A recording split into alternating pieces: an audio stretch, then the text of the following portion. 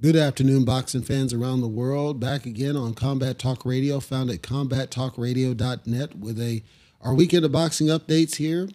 Feel free to check us out. Once again, the site is combattalkradio.net. Leave us some comments, questions, suggestions, feedback on how we're doing, and we will get right into our weekend of boxing.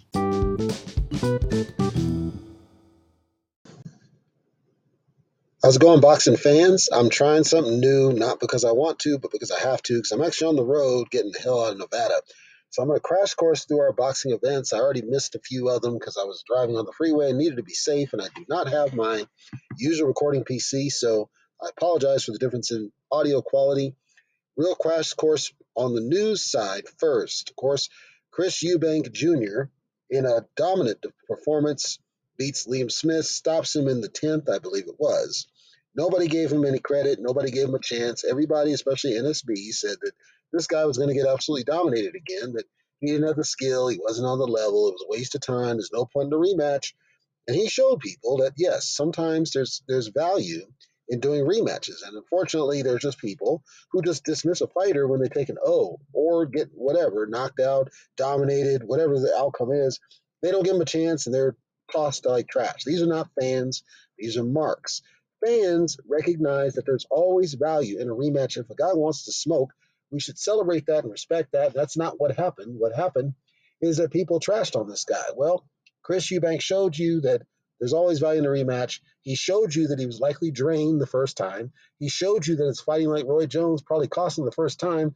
And this is evidence of why there's value in Errol Spence, who, by the way, that's the other bit of news, has accepted the terms and is going to do the rematch. He's calling in the mandatory rematch against Terrence Crawford. The weight has not been determined yet, but they have agreed to do the rematch. Now, this is why that rematch is critical to happen because it's boxing. You can't just trash a fighter when they take a dominant loss because you don't know if their prep was crap or they did something jacked up or whatever. You got to give them a chance at 100%. Let's run it back one more time. Give them a chance to redeem what they lost. Now we get to see, hopefully, people like NSB and other places give Spence a chance. That's all he deserves. He deserves a chance. He's a warrior for accepting the rematch after that because he was hurt. But here it is. Okay, hopefully it happens at 154. That takes away all excuses about the weight, and we can answer the question once and for all: what happened with Spence? Just like we answered the question: what happened with Eubank here just recently. So kudos to Eubank Jr. anyway for getting that win. That was a stellar win. That was an amazing win, and I'm very proud of him. It was hard because he got dominated. He was absolutely smashed. Let's be honest here. He was smashed. That was not a simple loss he took. That was a brutal loss to a guy he should not have lost to. Because if you look at what happened in the big picture, there's no way he should have lost that fight, in my opinion. Frazier Clark was able to stop Dave Allen. Dave Allen's the guy that has the elephant trunks and all that. Yeah, so was able to stop him in 6.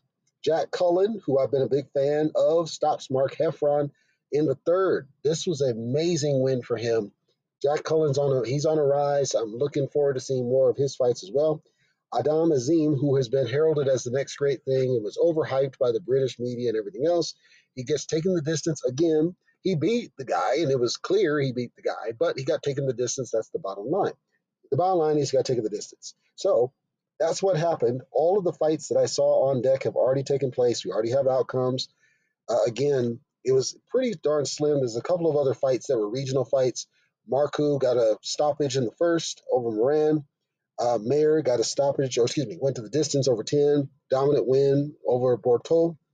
So next week we're going to have some really good fights.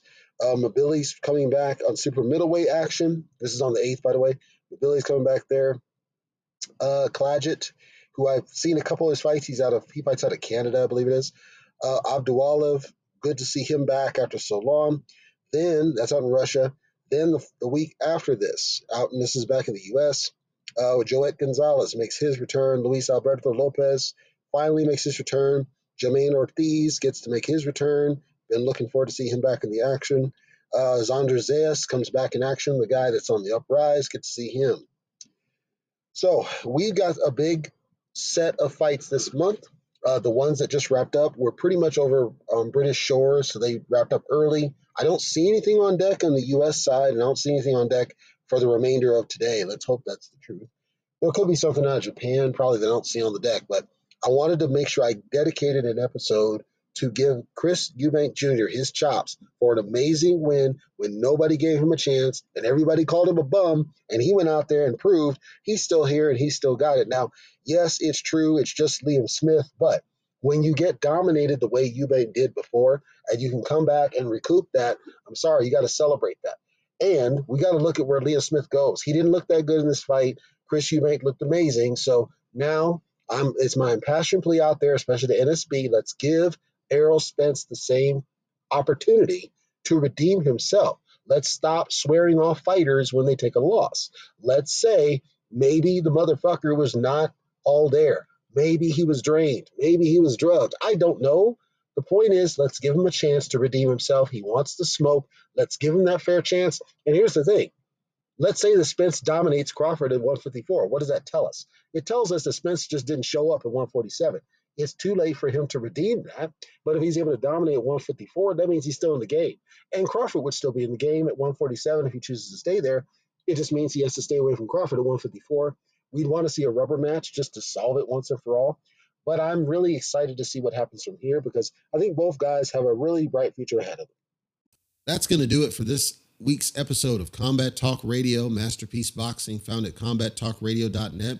I want to thank you for listening today, whether you are a subscriber or not. I know you have choices, and I appreciate you for being here. Just to remind those that are new to the show, Combat Talk Radio records every Friday, so once a week in the Pacific time zone. And then Lifeblood of Boxing series, which is our coverage of the boxers I think are worth your time and give to the sport. That's once per month. It does not have a fixed schedule, but once a month I'll have a release until I run out of ones that I think are worth covering for Lifeblood of Boxing. So those are our two programs. It is podcast only at this point. We want to hear from you. So combattalkradio.net at the bottom. Hit comments, feedback. Let us know how we're doing. If there's anything that you'd like to see us adjust or improve, we want to hear from you, and we are open to that feedback. We also are open to starting up the YouTube again, but it seemed like that died off when Lomachenko took a loss, and we don't know why. So if somebody knows why, or they'd like to hear the YouTube coverage, let us know that as well in the comments, and we are open to doing it. We just need to make sure the fans are there. Right now they're on the podcast, not on the YouTube for whatever reason specific. We're open either way. Anyhow, that'll do it, and I will see you guys next week.